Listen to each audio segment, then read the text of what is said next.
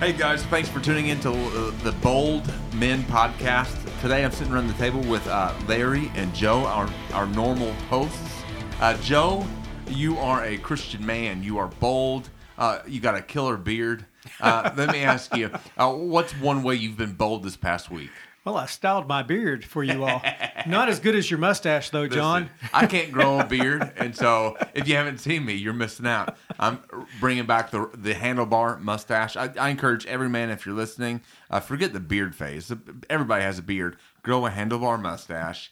We're bringing it back, right, guys? It's all the rage, I hear. Yeah, it gets great reviews. Joe, how have you been bold this past week?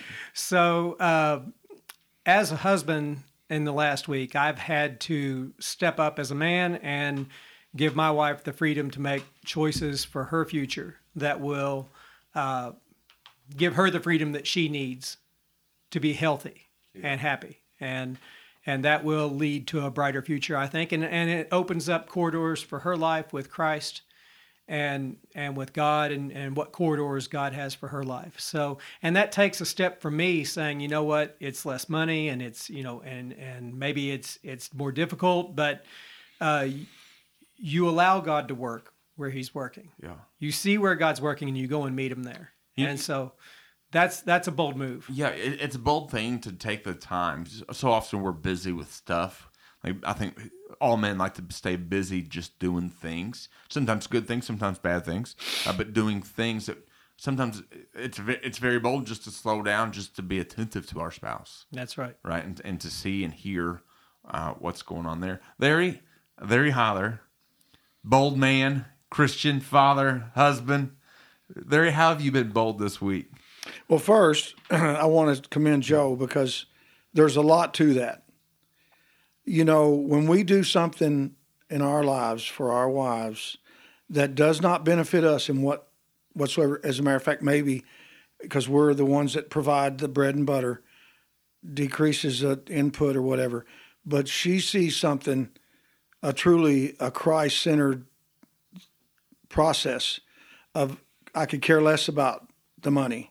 I care about you and your decisions and what God is calling you to do.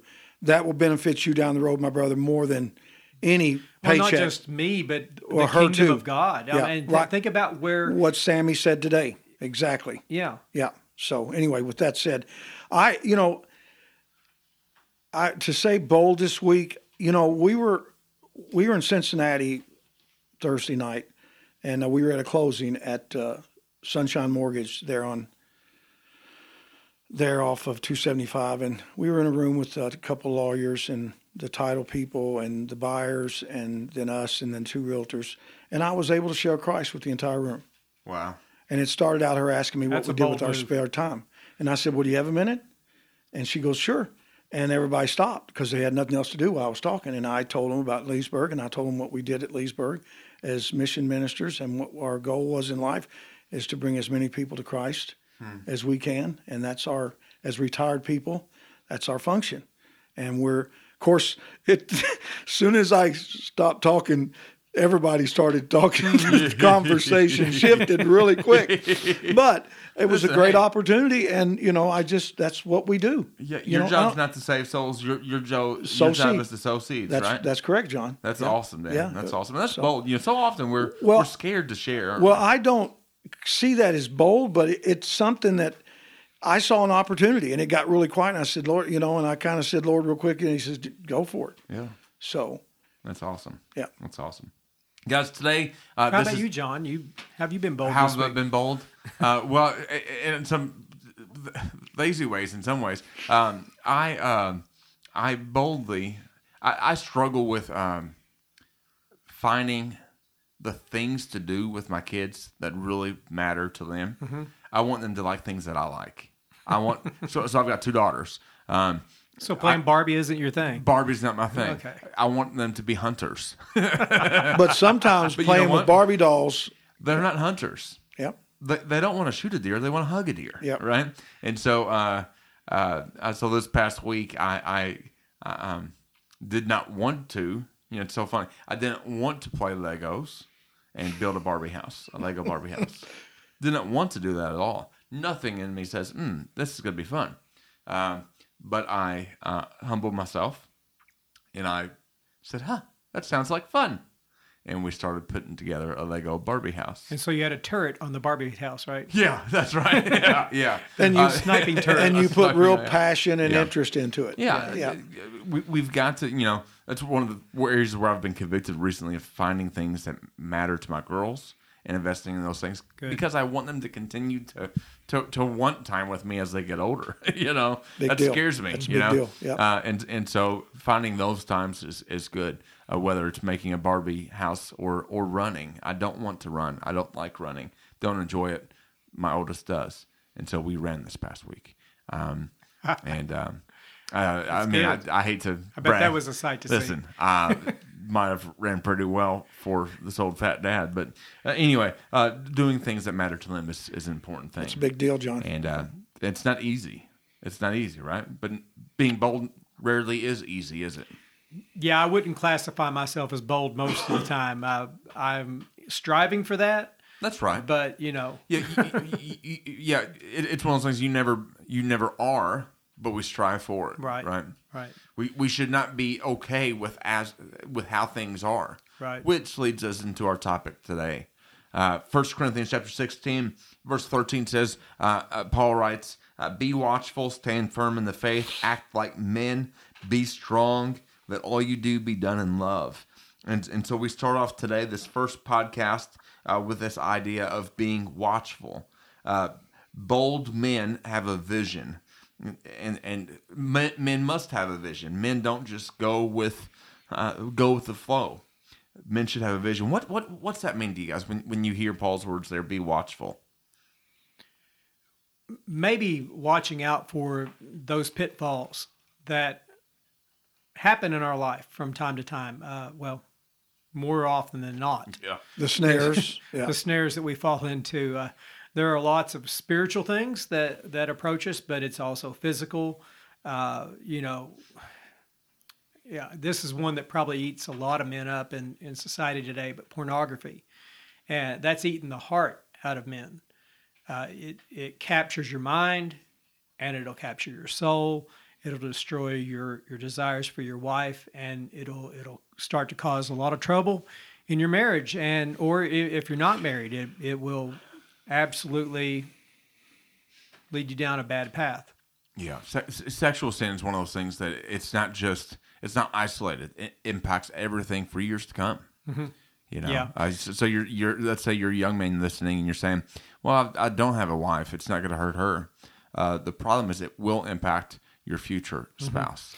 Yeah, you don't just sin against your future spouse; as you're sinning against yourself. It's a sin Against in the your other own person. in your own heart. And pornography is like this. The devil presents it like an entryway. You're not really doing anything wrong. You're just looking, and it looks innocent maybe to some people, but it will very quickly consume you. Yeah, it's deadly. Yeah, absolutely. And so being watchful, watch out for that. Watch out for the physical side. Watch out for the spiritual side. Maybe I don't need that Bible study today. Maybe I don't need to spend time. And those type of thoughts would approach you like, I'm a little behind this morning. I think I'll just cut that out and head on down the road. And then that you don't have that foundation built for your day, and it. Yeah, when I think about being watchful, I think there's two avenues you can deal with. The one avenue you dealt with so well there is watching for snares, watching for hiccups, watching for hang-ups, watching for attacks from the enemy. Mm-hmm. Yeah. It's I'm sure y'all are probably more like me than you care to admit. You go to the fridge and you're trying to find the ketchup and you can't find it. You know what I'm talking about? And you say, honey, where's the ketchup? It's in the door. It's the same place it always is. Well, I can't find it. And sometimes we have to step 2 steps back and then look and, oh, there it is. It's right in front of your face. But you had to step back. And I heard a guy talk about that once, and he said, that's the way God designed us. Men are created to be hunters, to be watchers. We can see things at a distance, We can see just the slightest bit of movement in the trees, right? But we can't find the ketchup 6 inches before our eyes. Yeah. So men are watchful, right? Men look for attacks. Men look for the enemy. But on the other another avenue of that is men have a vision for the future. Men are watchful in that they have a vision. They have a goal. They're not just waking up and trying to avoid snares. They're saying, I'm going to go beyond the snares, beyond the minefield, into the promised land. Yeah, what's my 1-year plan? What's my 5-year plan? You know, if you don't have that going on, then... What do you think, Larry? I just want, what Joe was saying about pornography, I just want to touch on that, just 2 quick points. You know, I read a book by James Dobson about the anger and the anger generation. I think he's speaking to 30s and 40s, millennials, 30s, 40s. And I think the shame and the guilt that Satan doesn't show any of that until after the door's sprung shut. The shame and the guilt that men have from watching pornography, especially men with families, younger men, same. The anger that produces. And it gets directed at whatever target is out there, whether it be your wife, whether it be your children, whether it be your boss, whether it be whatever. Yeah. That's where this anger, I think our society, because pornography, people don't like to talk about it, but it has taken over. And none of this is to condemn anybody listening to this. No. It's the dangers, the snares. Yeah. What you're saying, Joe. Yeah, it is a snare, and I think we would be...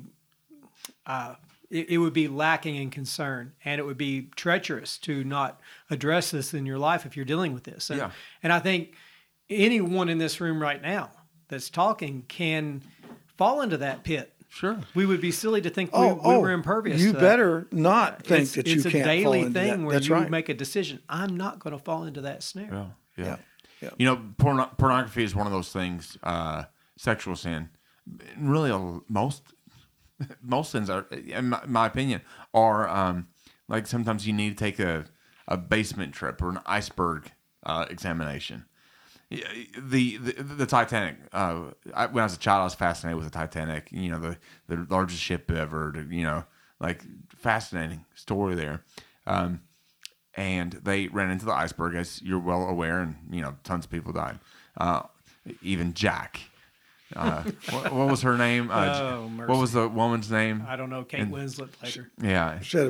Jack, I'll never let go. And then like 3 seconds later, she pushes him off. She pushes him off. Thanks. Anyway, when you think about an iceberg, for example, just about 10% of it is above the surface, right? The majority is under the surface. That you cannot see. I often think about, when I talk to people about pornography and stuff like that, often the issues that are really driving these sinful issues are underneath the surface issues, right? It's not just sex or lust. It's more than that, and there's deeper things there. And so as we talk about these things, we're not saying anything to condemn. We get the struggle, right? Exactly. The struggle's real. It is real. We dealt with it. It is real. We still deal with it. Like we fight I these have battles been there. Yes. Constantly. We're not saying anything to condemn. The importance is to be honest about the struggle that's there. That's right. You can't identify and move past the struggle. And the danger from following through on those notions or those desires. Yeah. And that's a big thing about being a man, is having the discipline to turn. Who was it? Joseph with Potiphar's wife. He fled. He ran. She was ripped his clothes and ran because he knew he couldn't withstand the temptation. So he ran. And if you need to just flee. If you're hanging with those wrong people, like you say, John, take your coat don't with you. do it anymore. Yeah. Don't go out with those people. Yeah. Don't go to that bar. Don't go to if that girl's going to be there, or if that, you need to make decisions. That's being watchful. Yeah. I'm going to go out tonight. Right? Yeah. I'm not going to go in that place. I'm not going out with George, because George that's a lot of the vision we're talking about. Yes. Here. Having a plan of escape for when you're faced with your weakness. Yes. If it's alcohol, don't go in the bar. Right. Yeah. If it's pornography, don't get alone on the computer. That's right. Right? Yeah. Guard yourself. Guard yourself. And there's great software to help. But sure. Listen, guys, if you're struggling with this, in fact, in the show notes, we'll put 2 links in there. One is xxxchurch.com. It's a fantastic organization that helps you get out of porn issues. The other one is a web service called Covenant Eyes. And that's a great software you can put on your devices to keep accountability there. Yeah. When I was working with youth, me and Joni, when I had 4 kids at home, I had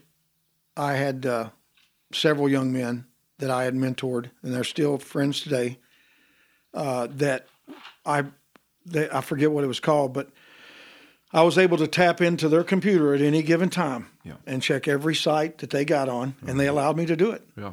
And before I knew it, John, I had grown men coming to me, married men, hearing that through the grapevine. Can you do that for me? Now, I think it was twice in that 20-some years that I had to go to the guy because, and they were teenagers. These weren't the grown men, but I never once had to go back and say, "What are you doing on so and so site?" Yeah. So accountability is a big thing. If you know someone's watching you and seeing you, and then to remember, I don't know why, but sometimes we forget that Christ is right there linked with us. Yeah. We're dragging him. We're never really alone, are we? We're never really alone. Speaking to the cause of accountability, that's a great reason to be involved in a small group like the Bold Men's Group. Absolutely, Joe. Not to shamelessly plug our group. Speaking of Bold, what is Bold, Joe? Bold is a men's group that we not only meet, but we are a community. We do meet on Monday nights at 6:00, and we also have service projects. We're getting ready to do one for Easter and cleaning up the grounds, but we've done things like building wheelchair ramps and various things like that. But by and large, we are a group of men that link arms, studying the Word of God, struggling through life together. That's it. That's the Bold Men's Group. And I think we really throw some things out there too when we're studying. There's a lot of ideas that get thrown in the middle of the ring, and we don't ever condemn anybody for their thoughts because it's an open forum. You can present your thoughts and what you're going through, and that's going to stay there in that circle. Yeah. And also on that, Joe, I believe strongly that as we gather and break the Word of God together, that there is an unseen process, a spiritual process that happens in our sanctification process. Mm-hmm. God talks about being sanctified through the reading of His Word. Jesus said, "You're already clean by the words I've spoken to you." No. His Word cleanses. Yeah. Those men leave changed whether they know it or not. That's right. There's no question. I do. That's the why Word of God. I mean, it has to change your life. That's right. You cannot come into contact with God's Word. Isaiah said, "It does not return void. It does its perfect work." Mm-hmm. Every word that goes out. So, good stuff. That's right. And so I think that's why Bold is successful. It's not because of John. It's not because of me or you, Larry, or anybody else. I would say you guys have a lot to do with it because I think it's the willingness to allow the Word of God to impact men's lives. But let me tell you, don't ever underestimate the word passion. That's right. For Christ's Word. Well, you guys have that. Men see that. Mm-hmm. And they see there must be more here. Look at these guys are, wide-eyed. And I'm not trying to, but it's true. Well, speaking of seeing, we're talking about vision today. And have y'all seen Christopher Robin, the movie came out a couple years ago? It's Winnie the Pooh remake. I did see there's parts a line in there that is so good. Christopher Robin turns around and looks at Pooh. Now Christopher Robin's now an adult male, and he looks around at Pooh Bear and he says, "Pooh, how'd you get here?" And Pooh says, and I often remember this, Pooh says, "You always get to where you're going by walking away from where you've been." And I thought, boy, that's a good line. You always get to where you're going by walking away from where you've been. I was wondering where you got that. That is good. That is such, it's profound. It's almost Dr. Seuss-like. Man, that's so good. You get to where you're going by walking away from where you've been. Men have vision. So vision can have a couple different areas where we talk about vision in a man's life. Let's start off talking about what does vision look like in our personal lives. What's vision look like? To avoid snares and to look ahead to where we're going? What's vision look like for us? Well, number one for me, it starts with discipline. Mm-hmm. Because if I don't discipline myself physically and spiritually and mentally, I will never see what God has for me. Never. I mean, if I focus on my own desires and my fleshly needs, I'll never, like Sammy said so well today, we pray such little prayers. We just don't, see the big picture. And my vision has always been, the last 15, 20 years has been evangelism, and then evangelism. Yeah. I mean, I just know we're all. What was the second one? Evangelism. Yeah, okay. I didn't catch that one.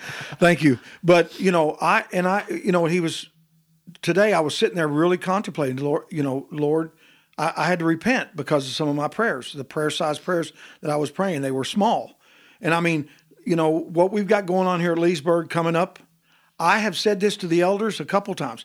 We have one of the greatest opportunities. I think history will show in our lifetimes to be the gospel, to be the light of Christ in these dark, these trying days when nothing makes any sense. But one thing to me, Christ makes sense. If you grasp a hold of that, I can wake up with a clear mind and not have the fear and not worried about what everybody's panicking and all the fussing and fighting's about, knowing that Christ has got me. Now, of course, like I said at the one devotion, we need to embrace all these things that we see and be the solution. Yeah. And the only solution is the light of the gospel. Jesus' message to us as fallen human beings. There was, you guys help me out here, is either with David in 1 Samuel or it was in Deuteronomy where Samuel talked about there was the men that knew the signs of the times. Do you remember where's that at? Do you remember, Joe? You know what I'm talking about? It was David's men. I think it was in Samuel, 2 Samuel. His wise men? Well, David's 32. They understood the times, and that's kind of for me to understand. These are not perilous times. These are God ordained times. And as a mission-minded man and kind of the leader with Joni here, I see just great opportunities. This building coming. Oh my gosh. I had a dream that I went up there and it was just screaming and hollering. I went in, I was like, what's going on? Went in, it was just kids everywhere. This was a dream I had. And I ran in and told Joni, I said, Joni, would believe this dream but that's God. I think that's from God. We're going to fill that place up. That's already starting to happen right over here. Yeah. I mean, if you come into the that's right. old sanctuary on Sundays, it's full. It's all sorts of stuff going on. So, So you use the word there, discipline. Man, so often we hear that word, and that's kind of a naughty word almost. Like, who wants to be disciplined? 4-letter word. Right? Like, who wants to be disciplined? But this isn't a negative discipline. This is a positive discipline. Joe, what's discipline? Like, what is that? Help me define that. Boy, that's a great question. Discipline is where you regulate yourself to accomplish a goal. Yeah. On a regular basis. That's a Joe definition, I guess. No, that's a good one. I think mastery, Yes. Like I'm not going to be pushed around, right? I'm going to do what's good for me, what's right for me. It's discipline that it takes discipline to go to the gym and lift weights, as we all do. Like, we're all, super buff guys, right? It takes discipline to do those things. It takes discipline to get up and get out of bed and put pants on and go to work, right? Well, it takes more discipline to say, I'm not going to take another step until I take in some word of God this morning. Yeah. I'm not going to take another step. I'm not going to have another relationship until I touch base with Christ. That's a hard moment when you have to make that decision. I'm not going to do anything until I have my time with Jesus in the morning. So we talk about discipline. We also personally, when we talk about men have vision, we talk about goals. What's a good goal? Like, what makes a good goal, Larry? What makes a good goal? Well, I mean, from I guess the human standpoint. As a man, just a man, a Christian man, anything that would lead my family or those around me to succeed in some area, others to succeed, to get under, to help, to push. The church, for instance. Goals for me in this church is to see men rise up. Mm-hmm. I've had this conversation with you guys since I've been here. Why is this place not teeming with men? Monday nights, I still ask that question. And I think there's a desire there, but men believe it's up to you and you to be the leaders, and we're just to kind of be on the outskirts when we need to be involved. We need to be involved. Goals personally for me, number one is my wife, that she would become and continue to become the woman that God has created her to be, that she would reach her goals as a woman and as a minister of the gospel and as the mission leader here at Leesburg, and then my children. Guys, I'm telling you, I've told you this. The only thing that I've ever caught wringing my hands about, it's my children. And not that they're working at, wherever, or they're driving this, or they're living over there. Their relationship with the Lord. And I asked the Lord today during the service about that. And that is a good, honest, heart-jerking prayer. I am never going to be satisfied with where my children are spiritually. Yeah. Never. I mean, even if they surpass and I don't believe I'm that far along, but they're just devoted Christians, that God would just, I've always toyed with the thing, what does it mean to have, to die for? Uh-huh. And we've all talked about dying for our wives and our children, of course, but to die for? And I understood that when I started studying Dietrich Bonhoeffer years ago, to really have something, his thing, if you don't really have a purpose worth dying for, you're really not living. Mm. And I remember going overseas a few times, and there's some times when we were really out in the middle of nowhere, and there was some strange things going on. Guys with guns and no protection, no rights. You're just white people out here in the middle of but it was one of the greatest experiences of my life. Yeah. And I realized one time going across Lake Victoria in Uganda on a boat in a rainstorm, dangerous as all get out, no life jackets, going to an island to preach. And I sat there and wept because I understood how Paul embraced missions and travel. Yeah. I said, take me. Yeah. I'm doing what God has called me to do. And there is no greater feeling in this life than to be in the middle of a work that God has ordained for you, and you're doing it wholeheartedly with passion. Yeah. Sometimes I think about you. I see you as a minister, and I see a man who is called by God, but not just, oh gosh, I gotta deal with this guy and that fan. But you embrace it, John. Yeah. People see it. Do you embrace what God has called you to do? That's true goals. And those are God-given goals that, so many guys don't even know what God has created them for. Yeah. And I'm talking about Christian men. You ask them and they just, like you said, time to go to work. Yeah. Yeah. And it's the weekend. Yeah. I think as Christian men, sometimes we have a habit of not setting goals. Uh-huh. And not only not setting goals, but not setting goals that are a little bit out of our reach, that seems a little bit impossible. Yeah. And so I think a lot of times we become stagnant, or we become, whatever, I'm going to church today, and and then on the way home, you're arguing and your kids. And so you don't have that vision for the future, and you don't have those goals set.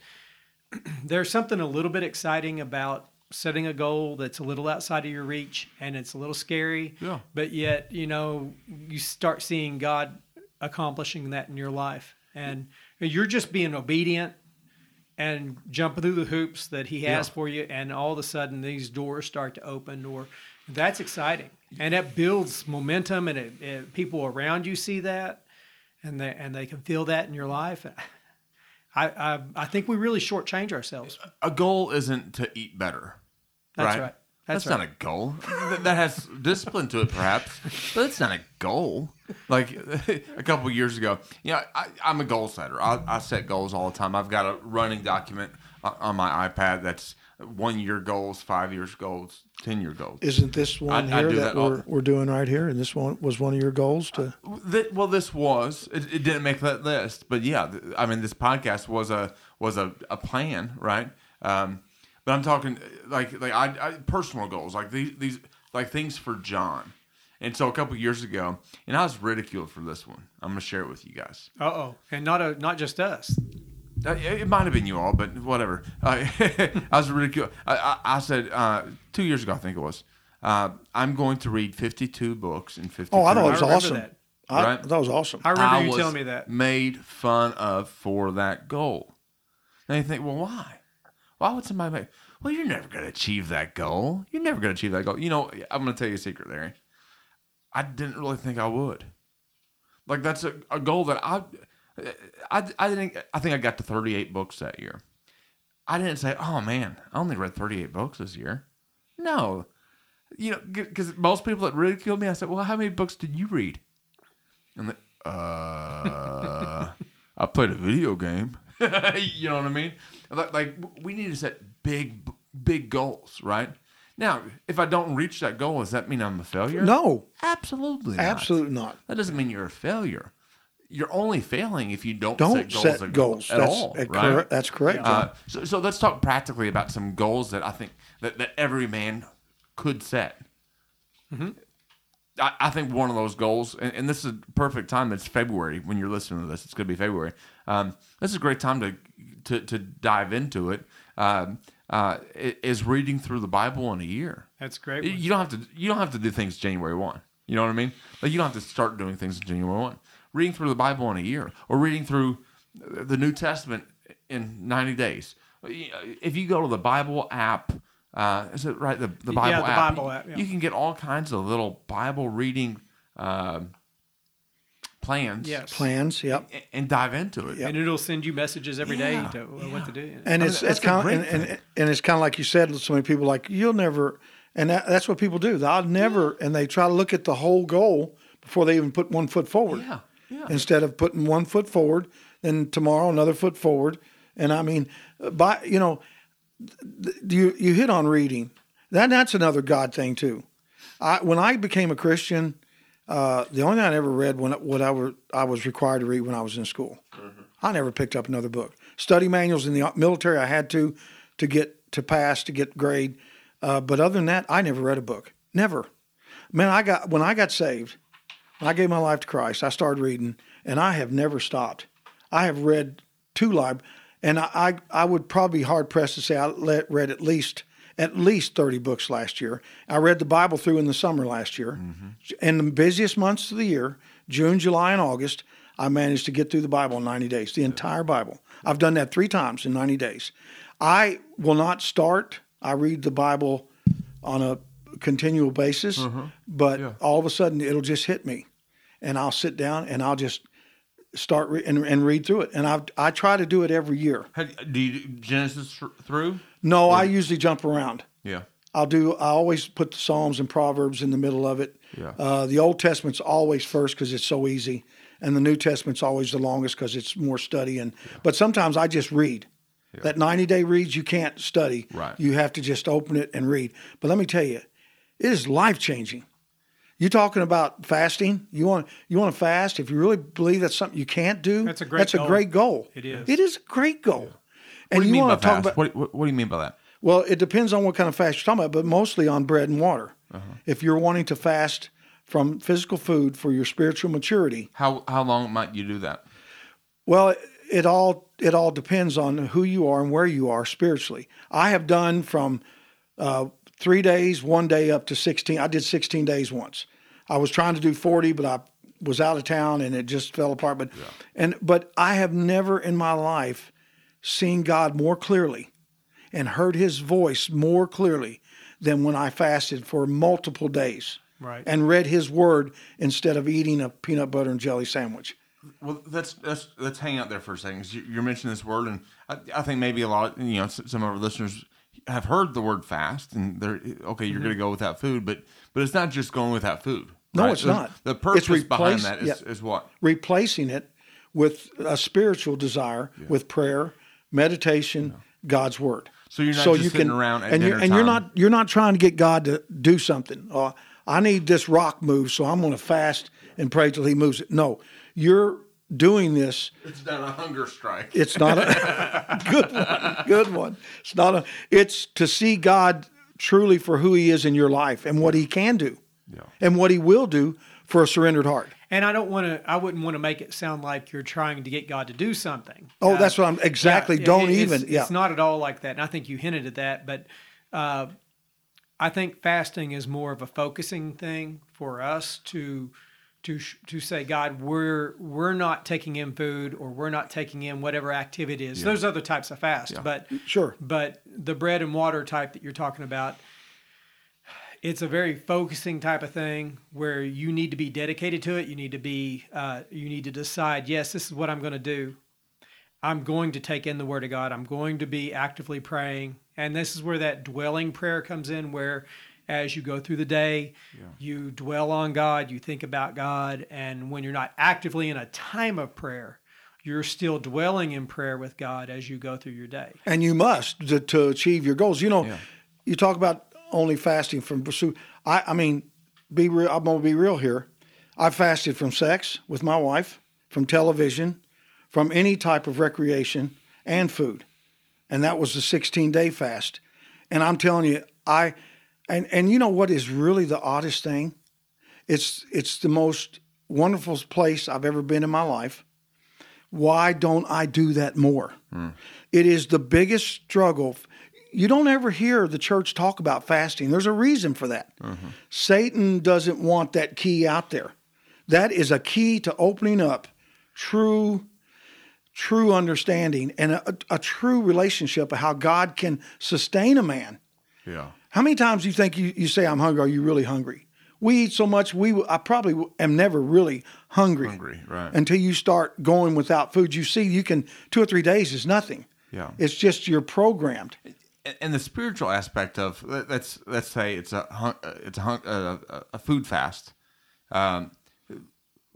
You should be prompted. So when your stomach says, I'm hungry, that should be a prompt then for you to dive into the Word and spend time with the Lord. And to feed your right? soul. It's not just That's right. It's not just going without and standing with your arms crossed in the corner.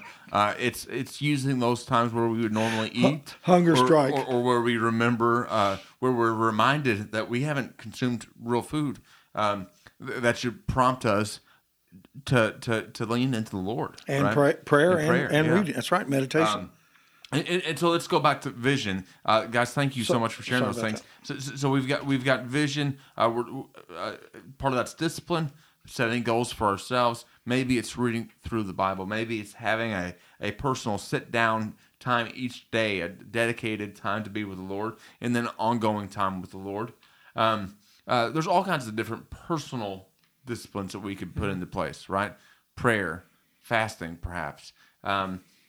Maybe that discipline, maybe that goal for us as men is to be healthier, and that's a good thing. It is a great thing. Our bodies are a temple, right? That's right. The Holy Spirit lives within us, right?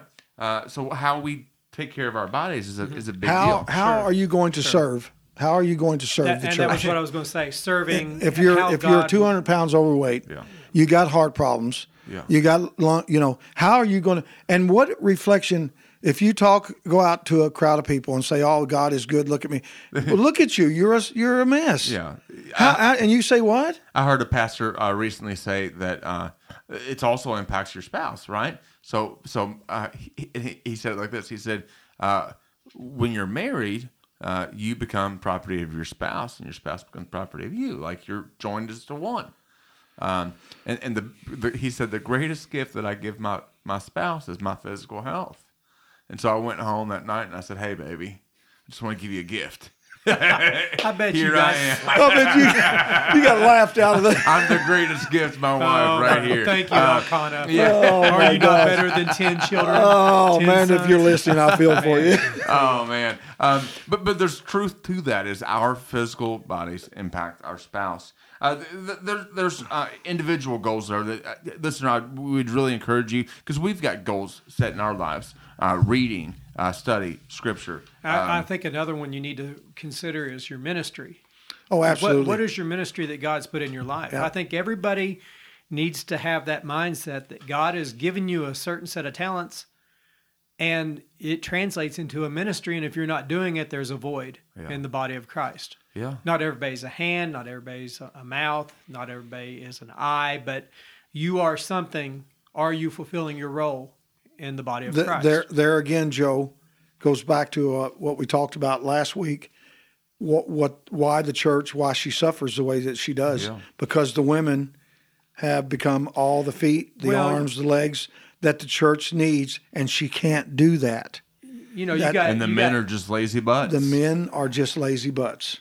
I hate to Yeah, say well, it's never a sadder moment when you've got a leg trying to be an arm, it. Yeah. or you've got An eye trying to be a hand. Yeah, Yeah. you know, you're not fulfilling the role well. You might be able to do it, but it's not what God designed for you. Yeah. And so maybe a goal for you, you know, in your life would be, am I fulfilling the role that God had for me? And if you're not, let's start. Yeah. Let's start finding a place for that Yeah.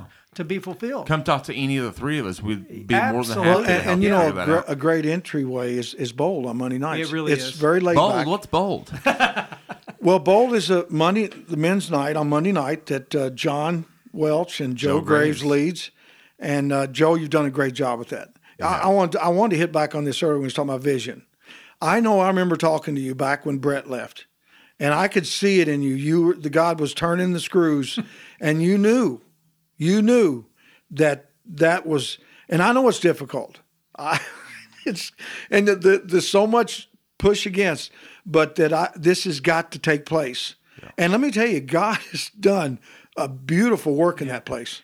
And not take away from Brett did, but No. you did what God called you to do, and it has bloomed into something beautiful. Yeah. Well, that's God's work. That's what I'm just saying. meeting No, God. but I'm just saying Yeah. that's goals. Most of that, when you look at Bold, it's just me saying, okay, I'm gonna be there. Okay. And Let me I'm say gonna something. meet him where he's working. If men were to do that with their personal lives, Right. isn't that what we're talking right. about here? Yeah. If you'll just say, okay, God, I'm going to trust you in this one step, wherever you are, as a young man, an older man, middle-aged adult, if your relationship with the Lord is lingering, just tell him, show me. Mm-hmm. And watch him work. Mm-hmm. And he says, test me in these things. So many times I've seen that happen in men's lives, just where they say, okay, I give up. It's up to you, God. And then just to watch what happens in their life. And if they'll literally follow, that's right. And on goals, I just want to say one last thing. One of the biggest things for me, and I think men miss this, and I know pastors get caught up in a lot of stuff. I'm not saying you or Sammy or any of the pastors here, but we forget our greatest ministry in this life is right there at home. That's right. It's our wife and our children. When we get to heaven, I promise you, he's not going to ask how I did in Uganda or Peru or Costa Rica or Mexico or wherever in London. He's going to say, how did you take care of Joni? Yeah. Let's take a look. How'd you take care of your 4 kids? I'm telling you guys, it's right there. And that's not necessarily making sure that they make all the right choices, but you guided and led the best of your ability and to leave a legacy for your church. When your name comes up or your name comes up down the road here, it's going to be an honor to God because of the legacy you're leaving. And that's what I want to do when I leave this world is my children, my churches I've served in to say, he really tried to do his best. Yeah. That's huge. Like we talk about discipline, we talk about goals and vision individually, but there's also that element of vision for our families, for our spouse, for our children, that legacy. That's huge. That's huge. It is. How do you set goals with a spouse? Well, getting on the same page, getting two people on the same page is difficult, even in the best of times. But remember that you're one flesh, right? God says you've come together as one flesh. So number one is just to come together agreeing that you may not have all the same ideas, but you're going to put it all on the table and you're going to decide this is what we're going to do. My wife and I use it commonly. We do pro and cons list. We the good things, the bad things. We look at it and we honestly say, this is what we should do based on how we've laid this out. And it's been a great tool for us to do that. We've made several, multiple life decisions like that. Yeah.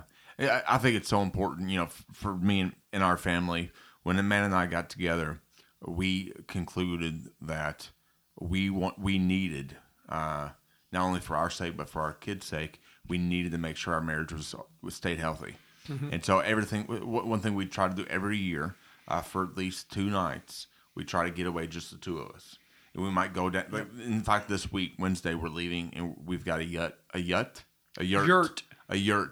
down in Red River Gorge area, and we're gonna stay for 2 nights.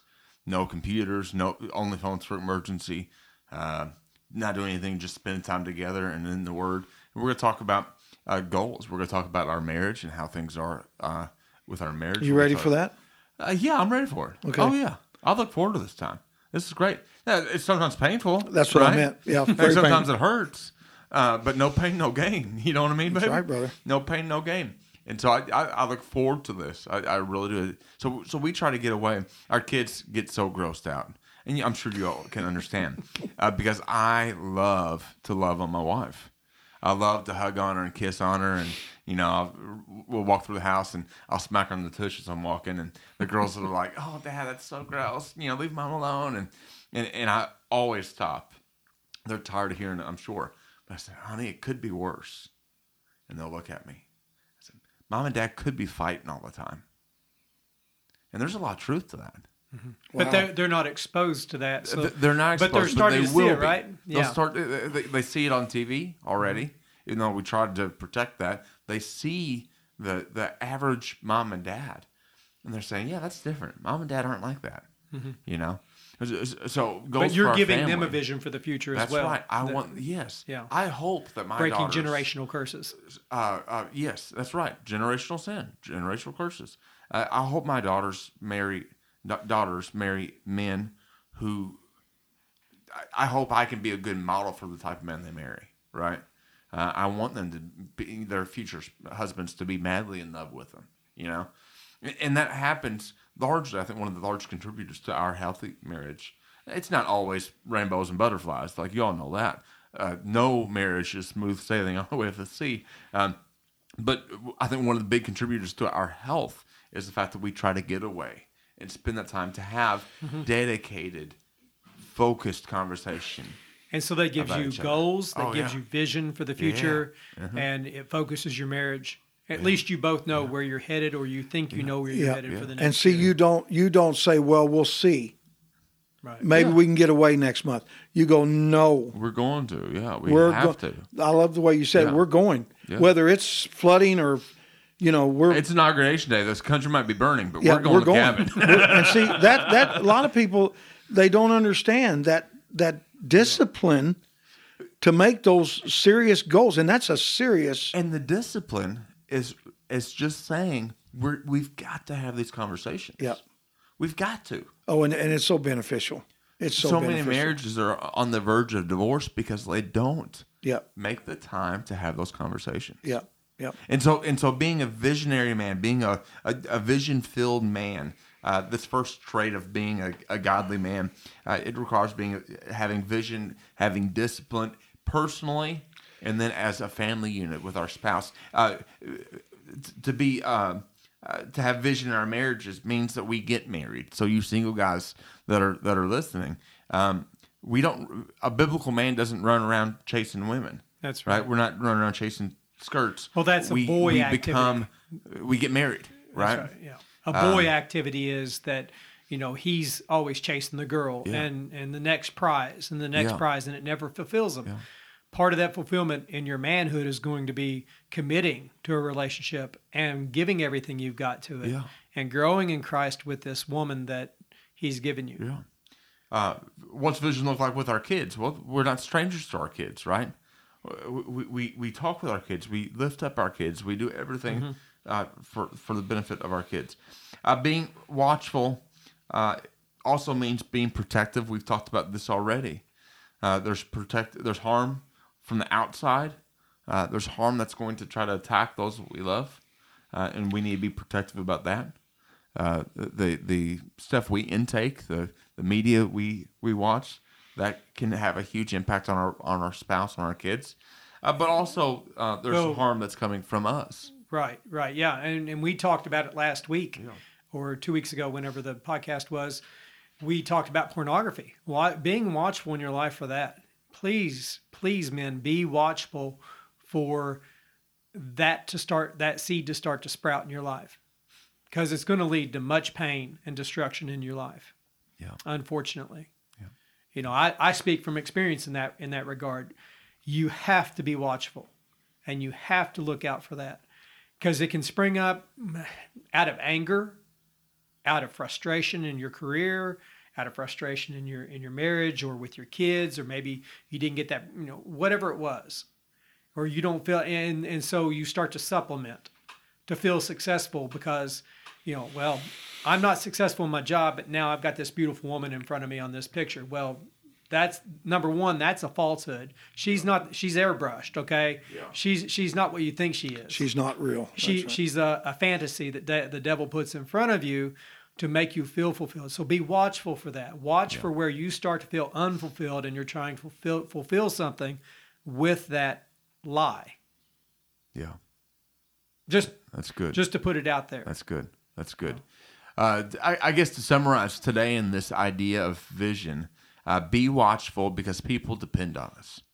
Like, be watchful for ourselves and for our own good, but also for our spouse, our future spouse, our children, but also beyond that, our church, that's right, our community. Mm-hmm. And really, if we really looked at the macro scale of things, we would say people depend on us because eternity is at stake in each and every one of us in the world. Eternity is at stake. And if we're not watchful, how many opportunities could we be missing to share eternity, to share the love of Jesus with other people around us?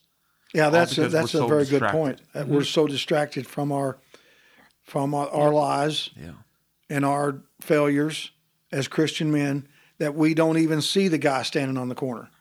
We don't even see the guy in the grocery store that's trying. I mean, you're right. That's a very good point, John. I mean, that's how Satan works in so many ways. He's good at what he does. He's been deceiving men for a long time. So better men than us. Oh, yeah. And so don't ever think you've achieved, as Paul says, watch lest you fall. But, you know, I like to think of it this way, in the goal and the vision. I really mean this. Lord, does my life honor you? Think of God Almighty like he did Job. Have you seen my servant Job? Think of those words. Yeah. Here's an upright man who knows no sin. And he says, you know, Job, can you imagine God saying that about you? Yeah. But wouldn't that be, I mean, that's my, you know, the way I raise my kids, the way I love my wife. And I don't get this right all the time. Right. I screw this up more times I care to imagine or remember. But my end goal is to, you know, and to repent and say, I'm sorry. Tell my wife and kids, I'm sorry. I screwed up. And that's where spiritual growth begins in your life. And but we learn, can admit that. But we learn as a Christian man, it's not a sissy that you don't have to be weak to be, you know, you're being strong when you get under your daughter and say, honey, I'm sorry. I didn't show up. I could, there's no excuse. I just didn't do what I said I was going to do. I promise I'll make it up to you if you can. And just, you know, be real to them. And what you're doing is you're disciple making. Yeah. You're too. Still your boys, I'm still disciple making. Yeah, that's right. So, that's right. There, I'm going to ask you a hard task. Ready? Uh-oh. One sentence. What's one practical thing you would encourage a man to do to apply vision to his life? One practical thing in one sentence. Go. Practical thing to apply vision to his life. Discipline. Discipline. I know that sounds that's a way out. So what's the very pointed thing that you would encourage that man to apply discipline? How? In what area? And we're talking to Christian men here. Hopefully, man. Is your relationship with the Lord. Period. Where is it in your life? Like Joe said, maybe every now and then you walk by and pick up a little daily bread and read a verse, and or are you serious about your one sentence? Okay. Joe. So I'm going to tell the men listening to this podcast, take a little bit of time every day and spend with Jesus.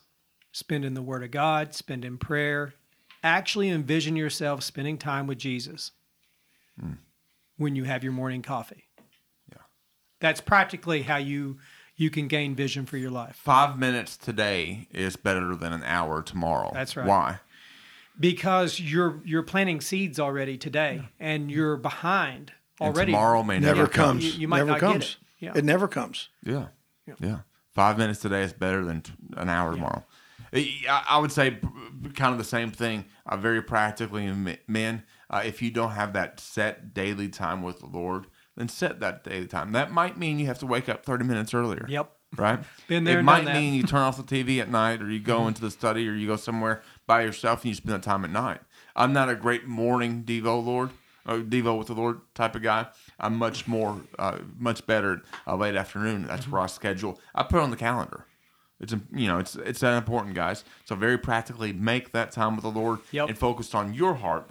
That's what they're saying. Focus on your relationship with the Lord, and as you focus on that, you're going to see fruit start to develop in your life, in your kids, in your world. Yep. You'll start thinking things you didn't really think were possible, right? Like, maybe I should. I remember back when I was in the workforce, and it was I went to work like you did, Joe, very early, way before the crows or the chickens were up. I'd leave the house 5 o'clock, and to find time. They raised crows at Larry's house. To find time and to make time. It was discipline. Yeah. You don't get up at 4:30 in the morning to go to work and then get up half an hour prior to that just to sit and have time with the Lord. And my time is morning. It's always been morning. But I mean, the fruits and the benefits of that and meetings and daily, just the wear and tear. And now that I'm retired, oh man, I mean, that is my time of day in the morning with coffee and just the Word and prayer and books for 2, maybe sometimes 3 hours a day is just absolutely. Which is great. If you ever call Larry in the morning and he's in the middle of it, like you can tell because he's like, "Yeah, what's up?" I'm like, "Hey, you doing He's all right?" agitated. Yeah, what? You've interrupted him. All right. I'm just reading my Bible study. Everything's fine. Leave me alone. Yeah. Leave me alone. Hey, guys, thank you so much for tuning in today as we talk about vision. I've really enjoyed this conversation. I thank you guys for joining me here. And tune in, listener, next in 2 weeks as we launch episode number 2, where we talk about real men are not just people with vision, but they're men who stand firm in the faith, and that sometimes requires us to take a minority position on issues. We don't just go with the flow. We have thoughtful processes that we work through. And so join us as we talk more about standing firm in the faith. And until next time, be blessed. Thank you, men. Don't be sissies. There you go. Adios.